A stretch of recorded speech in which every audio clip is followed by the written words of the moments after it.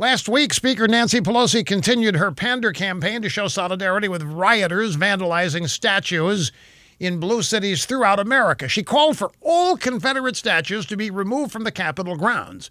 Now, California Democrat Barbara Lee teamed up with Mississippi Democrat Bernie Thompson on a House bill to banish the relics of the Confederacy back to their original states within 120 days.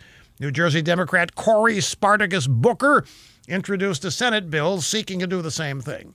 Now, these Democrats are trying to erase the history of their own party. The Confederate statues come from states then controlled by Democrats. It's the Democrat Party that gave America the Confederacy, the KKK, state-sponsored segregation, and Jim Crow.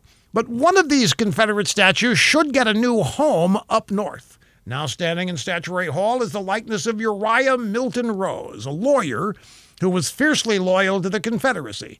In 1865 in Little Rock, Arkansas, Uriah Rose founded the Rose Law Firm. Many Clinton administration notables worked there at the Rose Law Firm, including Hillary herself. Now, instead of sending old Uriah to collect dust in some warehouse, his white stone statue ought to be sent to the Clintons' estate in Chappaqua and sit dead center right there on the front lawn as a constant reminder of Democrat history.